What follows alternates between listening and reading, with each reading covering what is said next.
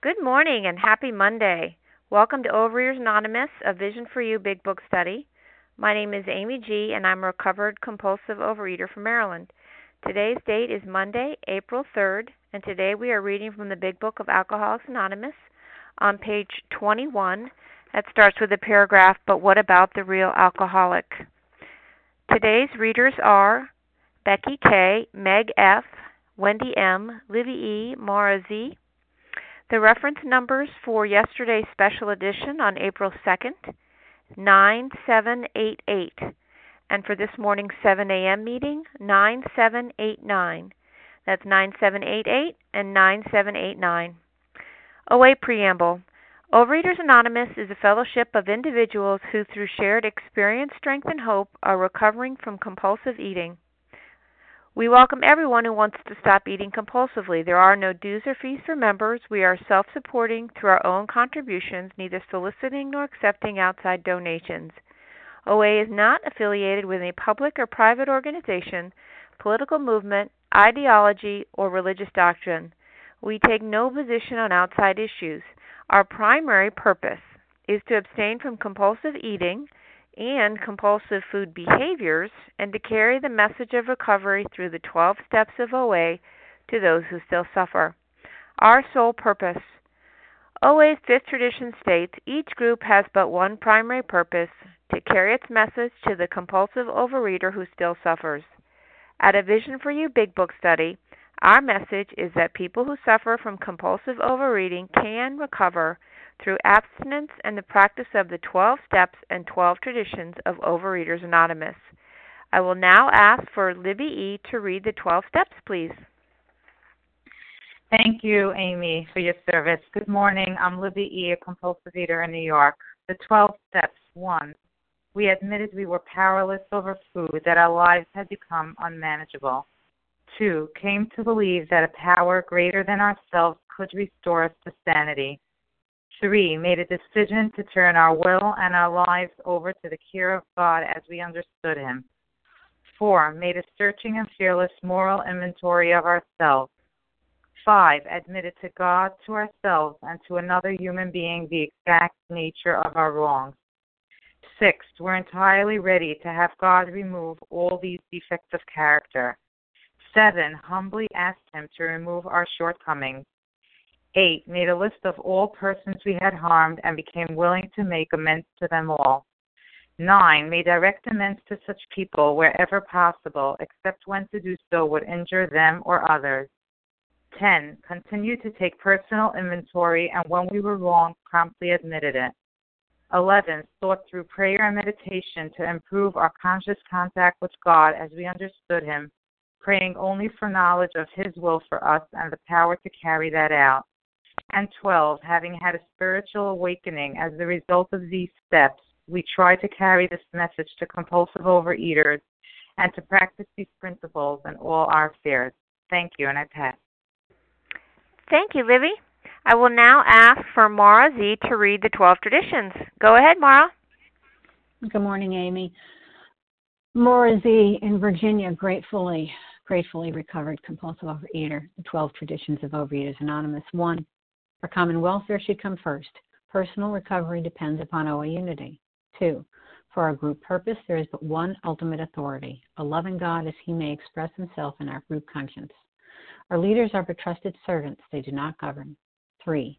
The only requirement for OA membership is a desire to stop eating compulsively.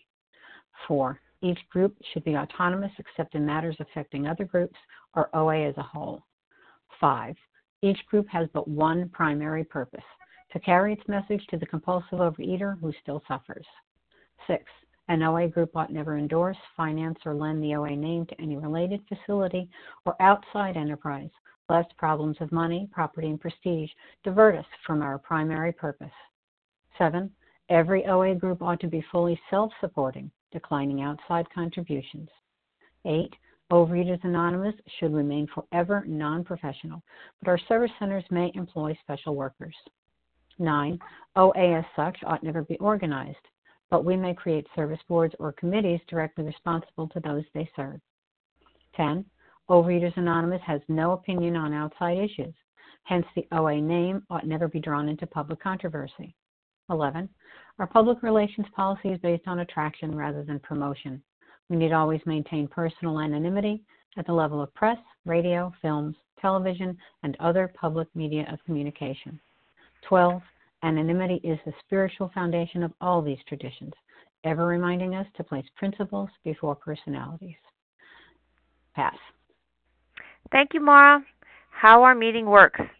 Our meeting focuses on the directions for recovery described in the Big Book of Alcoholics Anonymous. We read a paragraph or two from the literature, then stop and share on what was read. Anyone can share, but we ask that you keep your sharing to the topic and literature we are discussing, and that you keep your share to approximately 3 minutes. Singleness of purpose reminds us to identify as compulsive overeaters only. Our abstinence requirement for moderators is 1 year, and for readers is 6 months. There is no abstinence requirement for sharing on topic. This meeting does request that your sharing be directly linked to what was read. We are sharing what the directions in the Big Book mean to us. To share, press *1 to unmute. Once you are done sharing, let us know by saying pass. Then press *1 to mute your phone. In order to have a quiet meeting, everyone's phone except the speaker's should be muted, and please don't speak on speakerphone if you can avoid it. Today we resume our study of the Big Book of Alcoholics Anonymous on page 21 in the chapter There is a Solution, starting with What About the Real Alcoholic, going through 3 paragraphs focusing on the last 2. And I'm going to ask for Becky Kay to get us started. Go ahead, Becky. Thank you, Amy. This is Becky Kay, recovered compulsive overeater from Maryland. But what about the real alcoholic? He must start off as a moderate drinker. He may or may not become continuous hard drinker, but at some stage of his drinking career, he begins to lose all control of his liquor consumption once he starts to drink. Here is a fellow who has been puzzling you, especially in his lack of control. He does absurd, incredible, tragic things while drinking. He is a real Dr. Jekyll and Mr. Hyde. He is seldom mildly intoxicated. He is always more or less insanely drunk. His disposition while drinking resembles his normal nature but little. He may be one of the finest fellows in the world, yet let him drink for a day and he frequently becomes disgustingly and even dangerously antisocial. He has a positive genius for getting tight at exactly the wrong moment, particularly when some important decision must be made or engagement kept. He is often perfectly sensible and well-balanced concerning everything else except liquor, but in that respect, he is incredibly dishonest and selfish. He also possesses special abilities, skills, and aptitudes, and he has a promising career ahead of him. He uses his gifts to build up a bright outlook for his family and himself, and then pulls the structure down on his head by a senseless series of sprees. He is the fellow who goes to bed so intoxicated he ought to sleep around the clock. Yet early the next morning he searches madly for the bottle he misplaced the night before. If he can afford it, he can have liquor concealed all over his house, and to be certain no one gets his entire supply away from him to throw down the waste pipe. As matters grow worse, he begins to use a combination of high-powered sedative and liquor to quiet his nerves so he can go to work. Then comes a day where he simply cannot make it and gets drunk all over again. Perhaps he goes to a doctor who gives him morphine or some sedative which to taper off. Then he begins to appear at hospitals and sanitariums.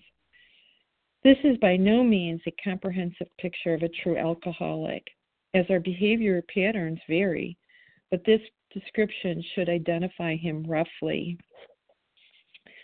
Okay, there's a lot there. And for me, it resonates that I truly was a Dr. Hyde when I was in the food. It was this the big book says we are folks of extremes. We either want it all or we do nothing. Or, we're really happy and then really, dangerously antisocial, the disease of isolation.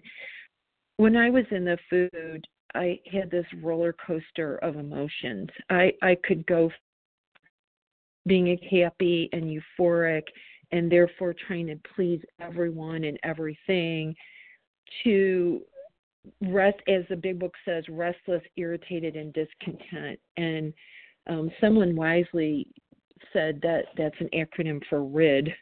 And whenever I was restless, irritable, discontent, I tried to rid myself of these feelings by going back into the food. And it was this tumultuous roller coaster that I just couldn't get off. And I would be, whether I was mad, sad, happy, or glad, I never knew how to control my feelings. And instead, I not only did I not know how to control my feelings, but that then affected the way I thought and the way I acted. And as a result, I acted just like this absurd fellow written in these paragraphs here.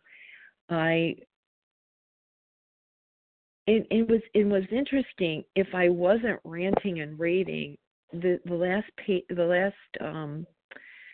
sentence on page 21 says he ought to sleep around the clock. Well, that's really interesting because this is sort of talking about a drunk who just passes out. And when I was in the food, I remember napping every single day. And I thought, I'm just so tired. I just have to, just close my eyes for a minute. I was passing out drunk. I was passing out dead in the bed from the sugar highs and lows. It wasn't that I needed a nap. It was because I was binging on food and sugar that just dropped me down so much so that I couldn't even stay awake anymore, and I would just really pass out like a drunk. And then I would wake up and start all over again because I couldn't handle my feelings and just eat and eat and eat. And all this was because of my spiritual malady. I went to food instead of a higher power to help me manage my emotions or deal with my emotions.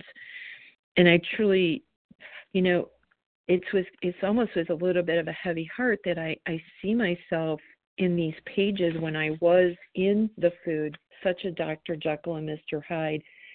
But then my heart is lifted because through this program and gaining a spiritual awakening, I know that I don't have to live like this anymore. So thank you for letting me share. And with that, I pass. Thank you, Becky K. Okay, so who would like to share on those last two paragraphs? Please speak up. Allison L.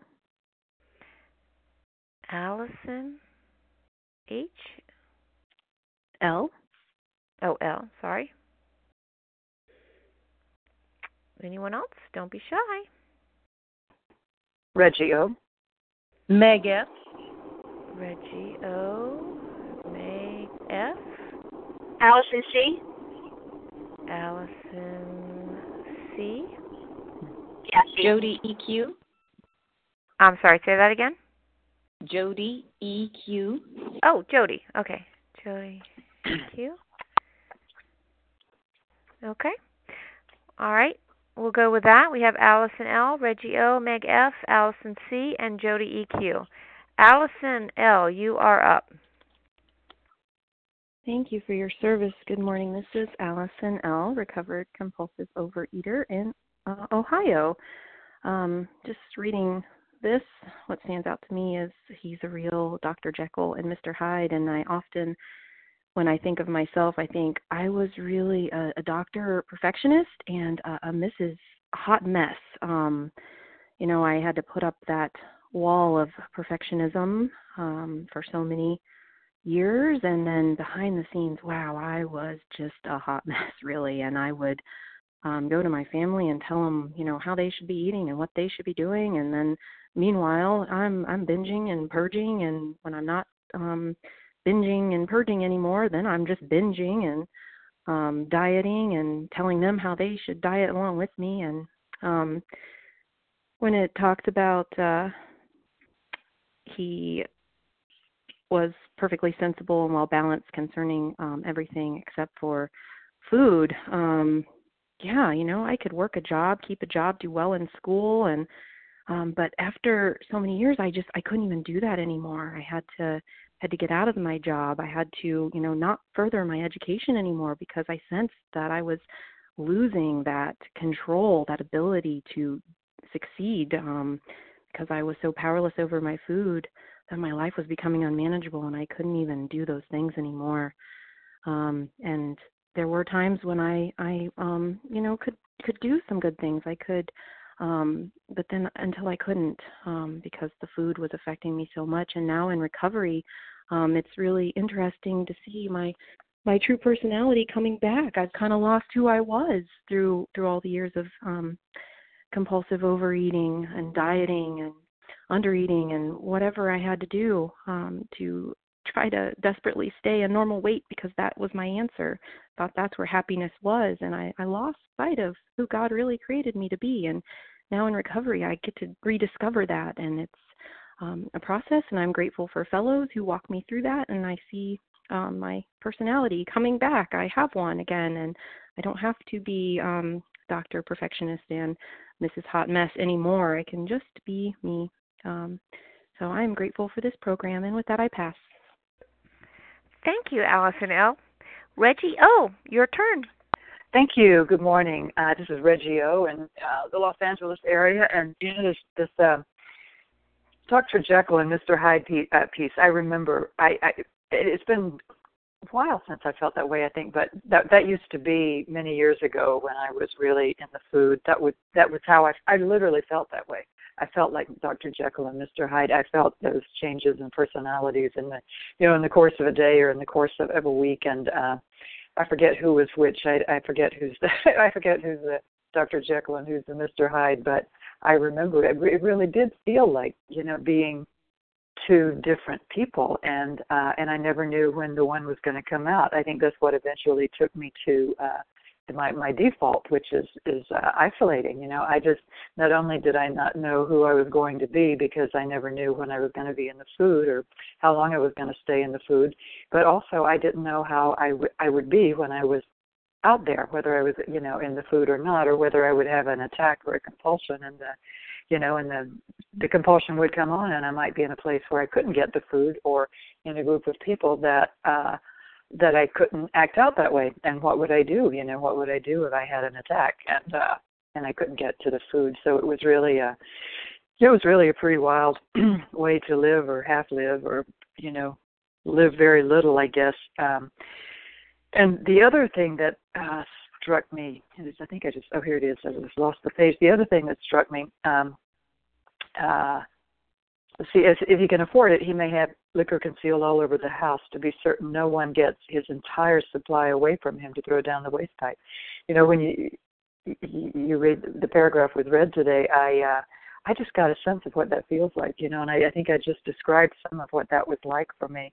That feeling of how am I going to make certain that I can get to my food when I need to get to the food, because I don't know if I said this or not, but the other part of it was I never knew when I was going to need to get to the food or feel like I would have to get to the food. And I do remember, many nights before going to bed to see if I could, stuff something in my pockets or make sure I would, have some food that would be easily, edible, not a bag or a box, but something that I could just put in my pockets that my partner, or whoever I was with, living with, would not see while I was on my way. And or if I'd be visiting my family, how could I be quiet enough to be in and out of the cabinet so they wouldn't hear while they were in the next room watching television? Boy, and just to be in that is really pretty wild to think about that. And, have some sense of what that felt like. And then the last thing I'll say is that other part, he has a positive genius for getting tight at exactly the wrong moment, particularly when some important decision must be made or engagement kept. I've said that before, but that's what got me into Vision for You back in early August. and that was I had a big opportunity coming up event, and I knew that it would be possible for me to really blow it with food, and that's when I picked up the phone and got here, and I am grateful ever since, because I too am beginning to feel myself, return, and it's really quite a gift. So with that, I'll pass. Thank you, Reggie O. Meg F., your turn.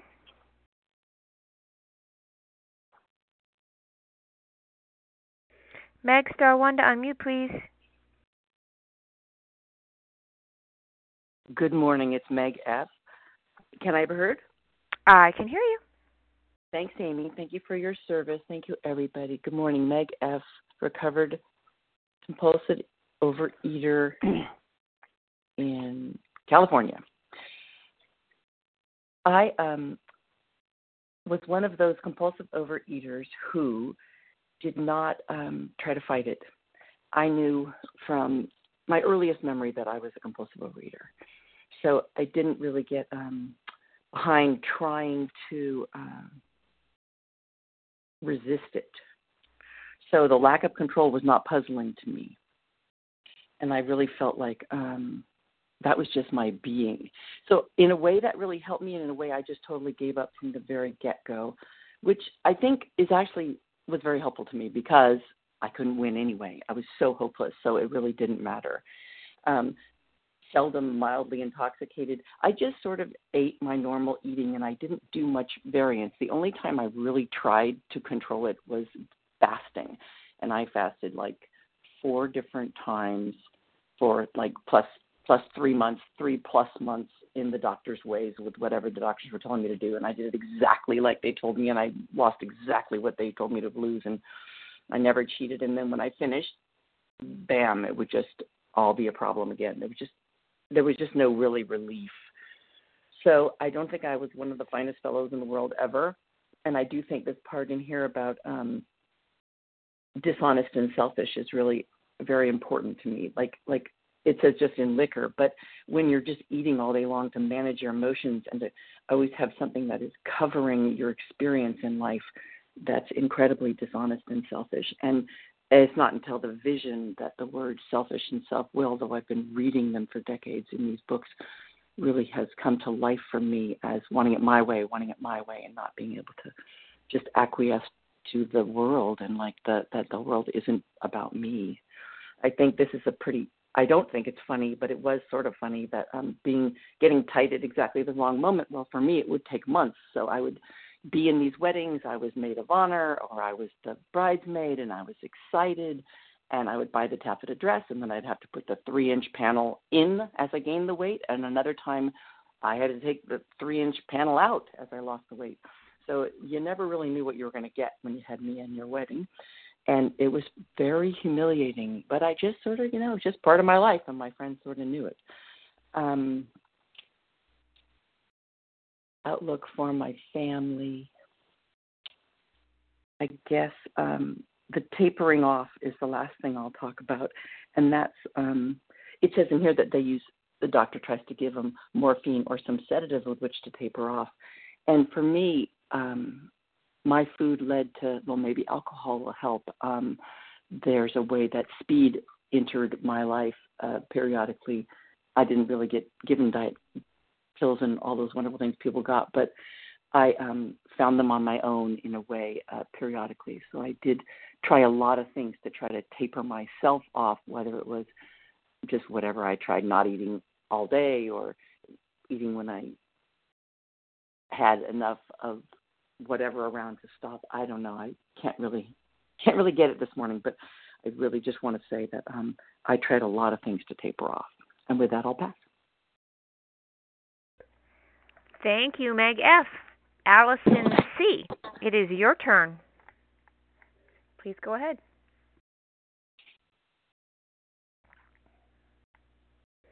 Allison, *1 to unmute, please. We can't hear you.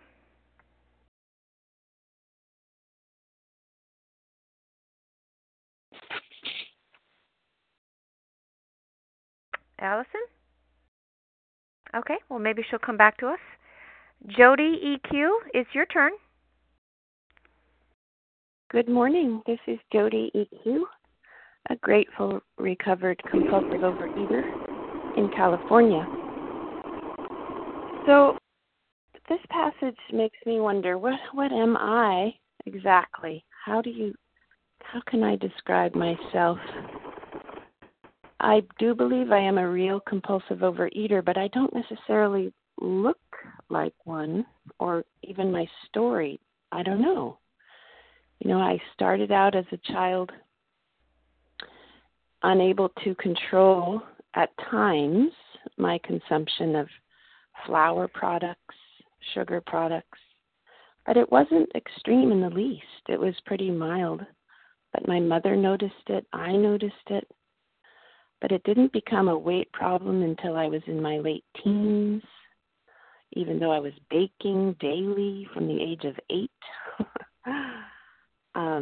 And then the dieting started, and I found caffeine. And caffeine was my miracle diet aid. I liked it so much that I could use that to keep from eating for a time. And then the binging started once I got totally depleted. When I'm in the food, I get depressed. So that's my Dr. Jekyll, Mr. Hyde. It's a depression. It's lack of energy, lack of direction. I lose the ability to do the things I want to do. I'm not sure what I want to do. I lose all sense of my place in the world. And when I'm abstinent for a period of time, I begin to know what God's will for me is again.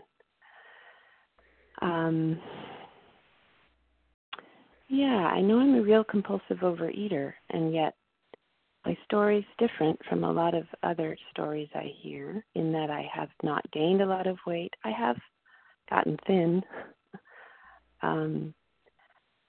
So I don't know, I think we have to be careful that there's no cookie cutter, real compulsive overeater, that we look different. OA members come in all sizes and shapes and colors and varieties, and mine is different, and I don't want anybody to feel like they don't qualify if they feel they qualify. The only requirement for membership is a desire to stop eating compulsively.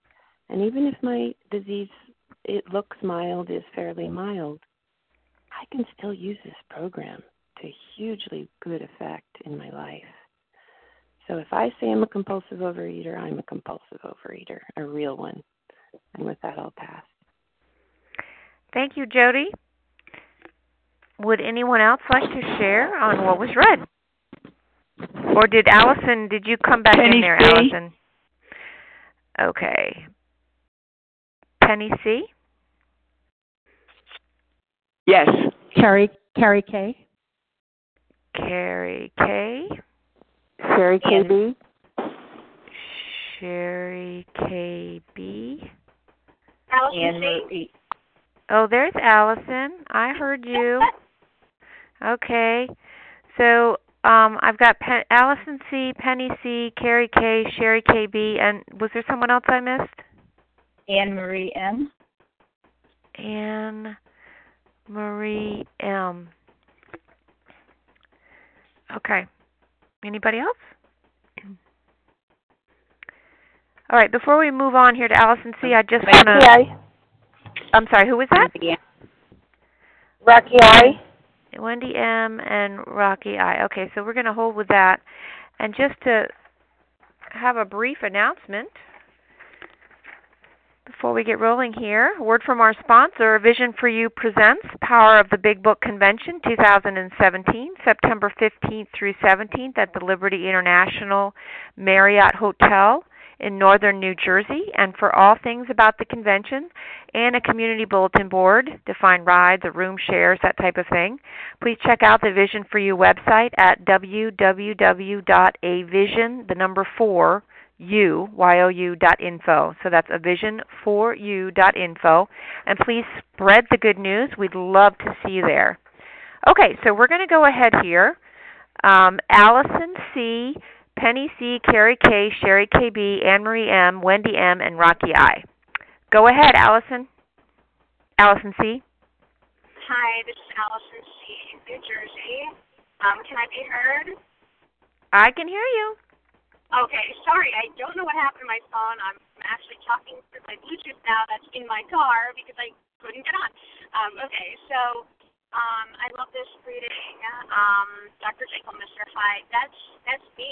I mean, I would have these crazy mood swings, and it really relates to that part where it's talking about like getting tight before an event, and it was like I would make these big plans to do something, or go on a trip or go on a wedding, or anything, and I would start this like huge binge for some reason. I couldn't explain why I would do it for this like important thing that was happening in my life, or this thing that I really wanted to do.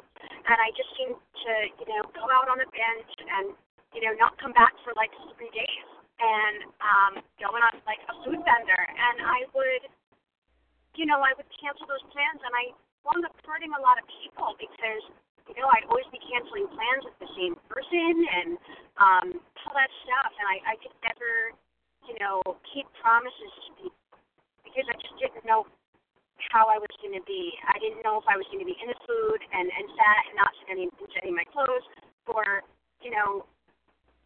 not able to like go out to eat with people because I didn't want them to see the way that I ate. And it was just like a humiliating experience. And then when I put down the food, I hadn't found the steps right away, and I was like a dry drunk. I was having these crazy mood swings, not able to control my emotional nature, but the food was down, so I thought everything was okay, and I was losing weight, so I thought everything was okay. But then I soon realized that it's not about the food, it's not about the weight and if the clothes fit, it's about that like crazy emotional thing that we're in. And I had spoken to my physician about it at my physical that year that I got abstinent, and I remember like saying like, I don't know what's wrong with me, and he's like, well, maybe you should see a psychiatrist, maybe you're bipolar or you have some kind of mood disorder. And I had this moment where I was like, I can't believe that somebody is telling me that I'm bipolar, and that's when I found a vision for you, and that's when I found the Big Book of the Steps and really started to actively work this program. And I don't have that today. No one's telling me today that I'm bipolar. Like, I can keep plans with people, and it's like a complete 360 that I did, and I don't ever want to go back there. And so that's why every single day I live in this program and I live in these steps, and I just continue to do what the book says to do, so that I don't have to go back to those crazy mood swings that I used to have. But I really relate to everything that everyone's sharing, and I'm really grateful for this 10 a.m. meeting. Have a great day, everyone. Thank you, Allison C. Penny C., your turn. Hi, thank you, Amy. This is Penny C., recovered compulsive overeater in the Boston area on Red Sox opening day. Yeah, it's a new beginning for us baseball fans. Anyway, I'm looking at this paragraph and this idea of, our people in our lives never knew how they were going to find us, who we were going to be, Dr. Jekyll or Mr. Hyde. And it always reminds me of my poor children that grew up with an alcoholic father and a real compulsive overeating mother. And I can remember so often when my little ones, when they were in the younger grades, coming home and from school and never knowing if I were going to be, cleaning the house and have it looking lovely and have, cookies and milk on the table with their vitamin pills and singing, or was I going to be, ready to attack them for some little thing to do. And I look back now and I'm so aware that in the Big Book, as we read the Big Book and the AA 12 and 12, so often there's mention of the children. I'm just going to, a few of them, in the family afterward, it says the children are sometimes dominated by a pathetic hardness and cynicism. Yeah, that was what I inflicted upon them. And then in page 107 in the big book, it says, how could men who love their children be so unthinking, so callous, so cruel? Unthinking. I had no conception of how the yelling and the inconsistencies affected my children. I really did not. And I can't, to this day, fathom how I wasn't aware of what it was, my dysfunction was doing to my children. And one more place, it says in the AA 12 and 12, it says that the alcoholic, realizing what his family has endured, now fully understand how much he himself did to damage his wife and his children. And thank God, I have 4 grown daughters who are all successful in their chosen careers and have families. But I see the effects. The effects are there. It's but what I have done to clean my side of the street is I've become a different kind of grandparent. I have the wonderful opportunity with 11 grandchildren now to show that I have better parenting skills as I watch these little ones. And so God gave me a second chance, and I've made amends to my daughters, but the effects are still there, and hopefully they'll get into programs someday. All 4 of my daughters have eating problems, all 4 of them. So I'm not going to, blame myself or, continue to be downhearted about it. But I do know that with God's help, they will find someone who will come into their lives like someone came into mine and introduced me to this wonderful 12-step program. And with that, I'll pass. Thank you. Thank you, Penny C. Carrie K., you're up. Good morning. This is Carrie K. from Colorado. And I find it interesting that so many of the shares have been around that phrase of Dr. Jekyll and Mr. Hyde. And that's certainly the phrase that rang true for me. I can remember one instance.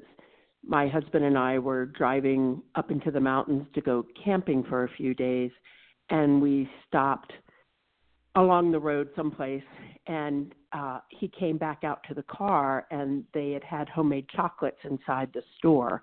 And so he had bought 2 pieces of chocolate for me and 2 for him.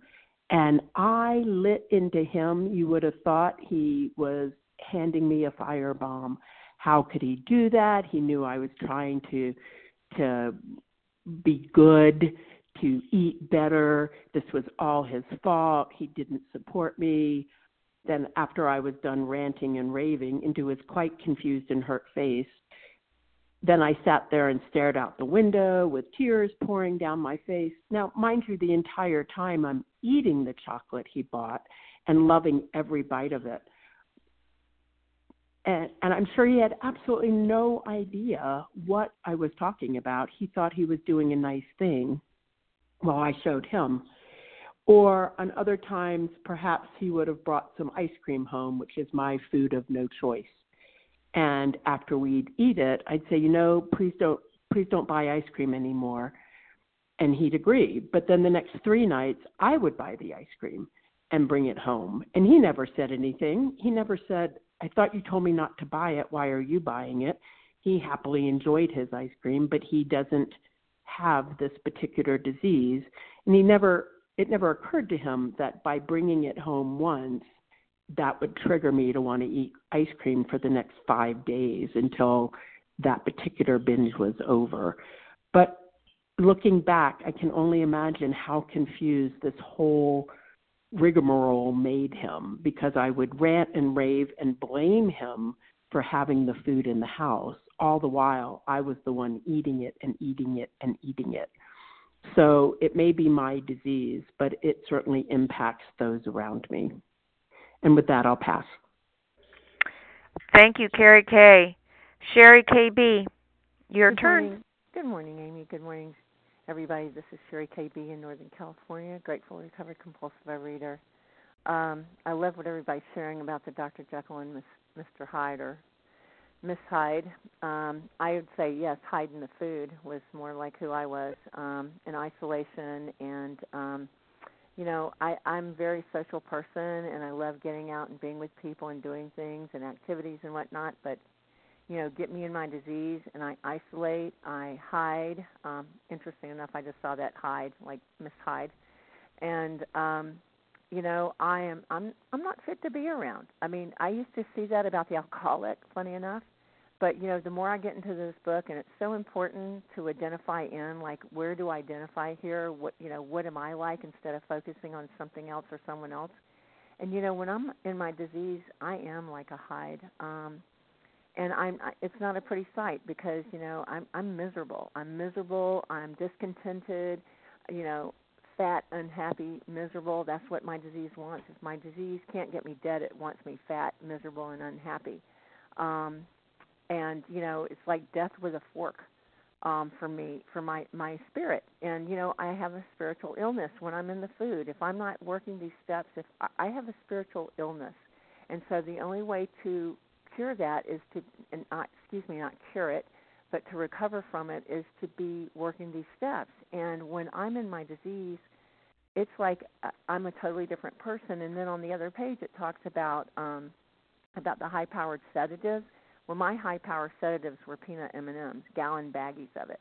And, I would just numb out. And some people called it, courage to get out there and do the world. And that's what I was like. I used to have something, to get out and live my life because I was uncomfortable in my own skin. I was miserable, unhappy, discontent. I had fear, doubt, and insecurity.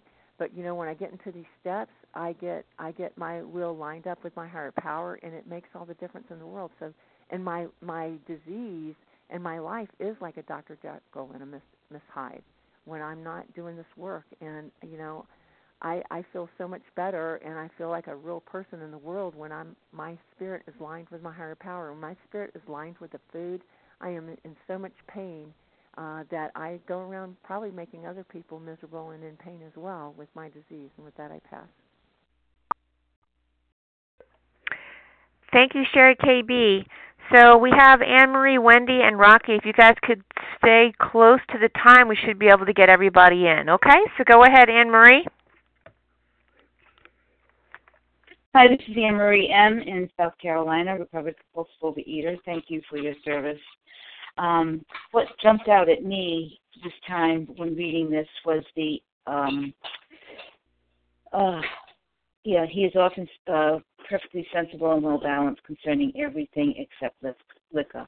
But in that respect, he is incredibly dishonest and selfish.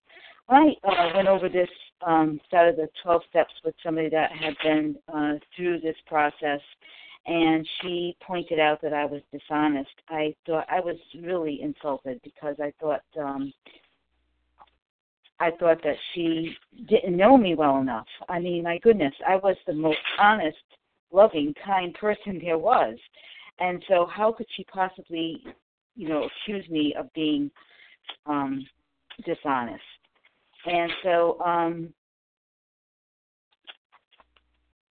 I just was really insulted. And the dishonesty was, I heard it, in the past shares of, sneaking around.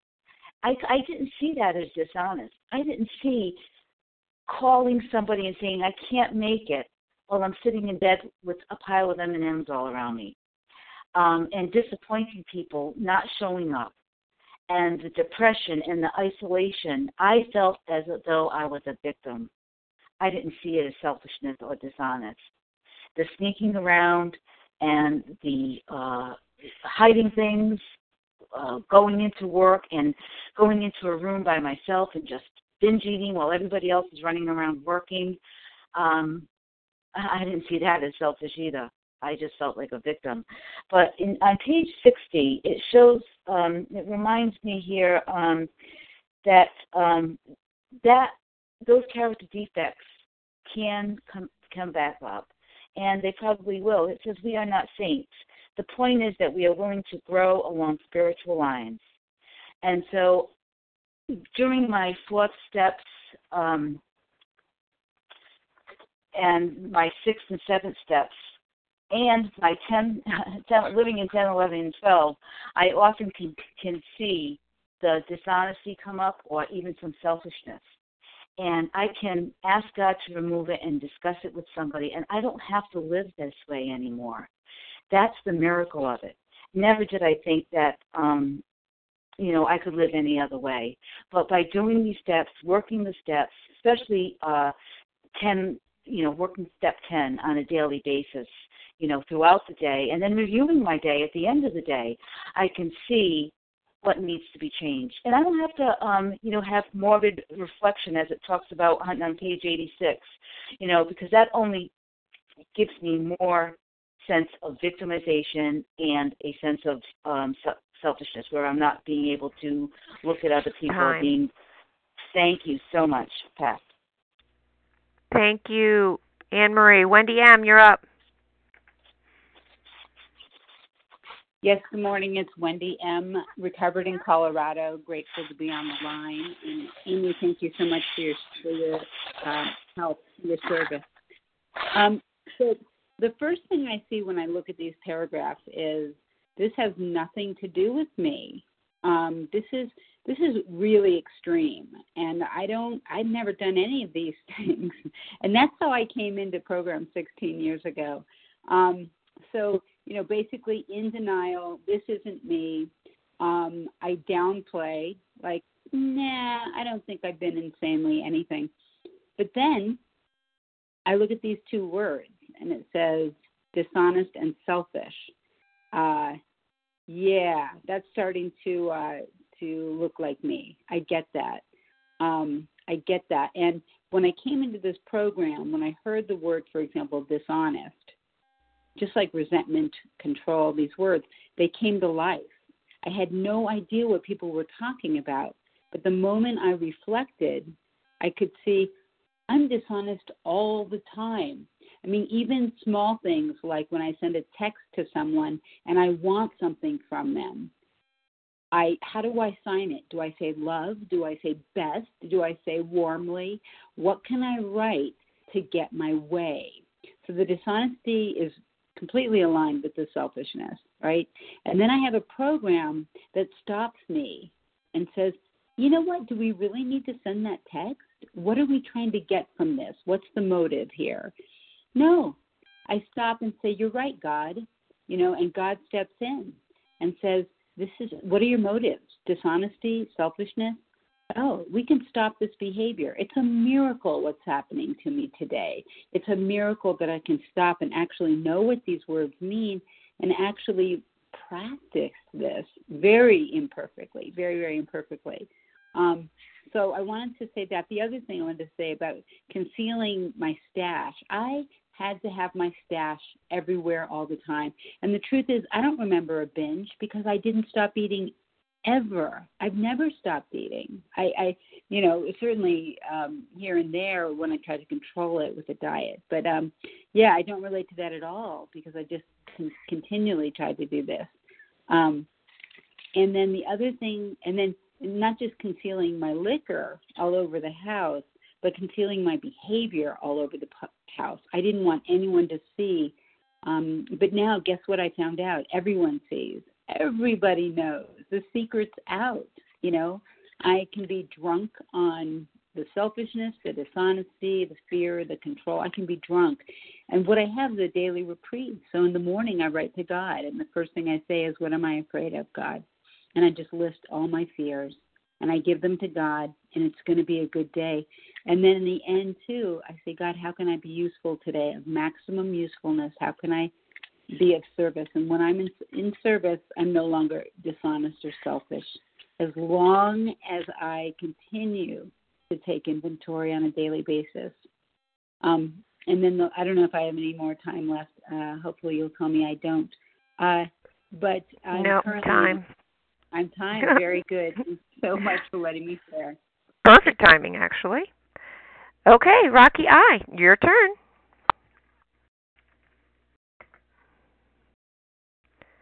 Rocky, star 1, please.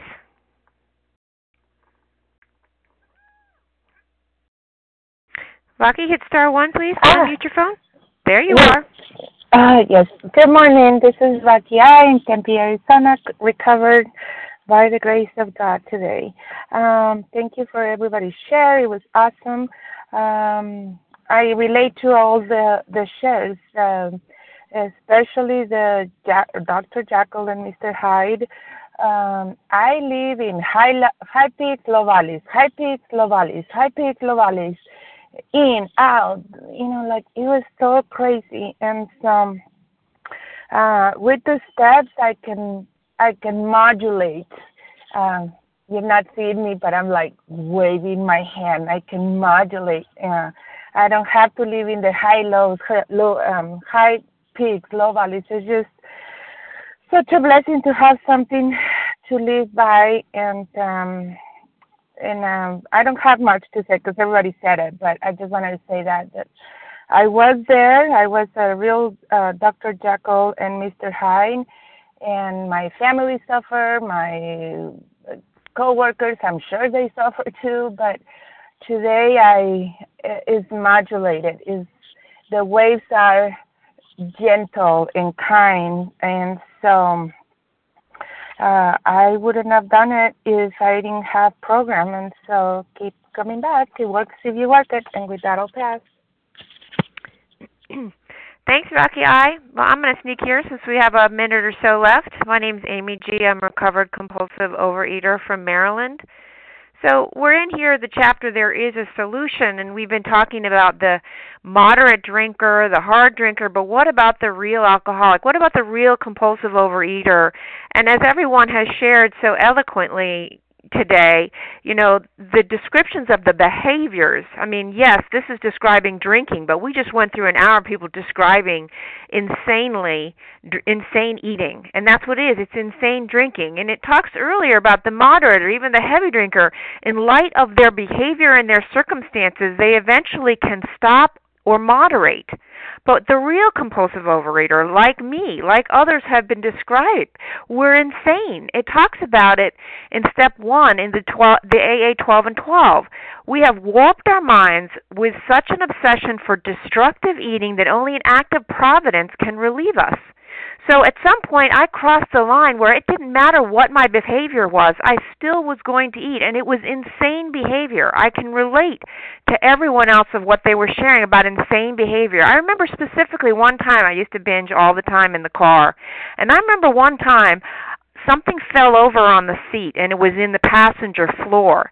And it was more important to me to reach down there where I could not see while I was driving and grab that cellophane bag and then sticking my head back up and almost wrecking the car because I wasn't looking where I was driving because it was more important to get to my binge food. And all the havoc I wreaked in other people's lives. I mean, denial, delusion, defiance, insanity of this disease. There is so much more to this disease than meets the mouth, if you excuse the pun. The reality for those of us that are compulsive overeaters is that our thinking, our behaviors, our attitudes, our actions are not sane when it comes to food. And my entire life was wrapped around this crazy disease until I was brought to the steps and to this big book in the first 164 pages that gives me instructions that also describes who and what I am. I'm not a moderate eater. I am a compulsive overeater, and I'm so grateful for this program because without it, I would be dead and doomed of this disease. And with that, I will pass. And I'd like to thank everyone who has shared. We are now going to close the meeting with the reading from the Big Book on page 164, followed by the Serenity Prayer. Will Meg F., please close us out? Go ahead, Meg. Hi, Meg F., recovered in California. Our book is meant to be suggestive only. We realize we know only a little. God will constantly disclose more to you and to us. Ask Him in your morning meditation what you can do each day for the man who is still sick. The answers will come if your own house is in order, but obviously you cannot transmit something you haven't got. See to it that your relationship with him is right, and great events will come to pass for you and countless others. This is the great fact for us. Abandon yourself to God as you understand God. Admit your faults to him and to your fellows. Clear away the wreckage of your past. Give freely of what you find, and join us. We shall be with you in the fellowship of the Spirit, and you will surely meet some of us as you trudge the happy road, the road of happy destiny. May God bless you and keep you until then.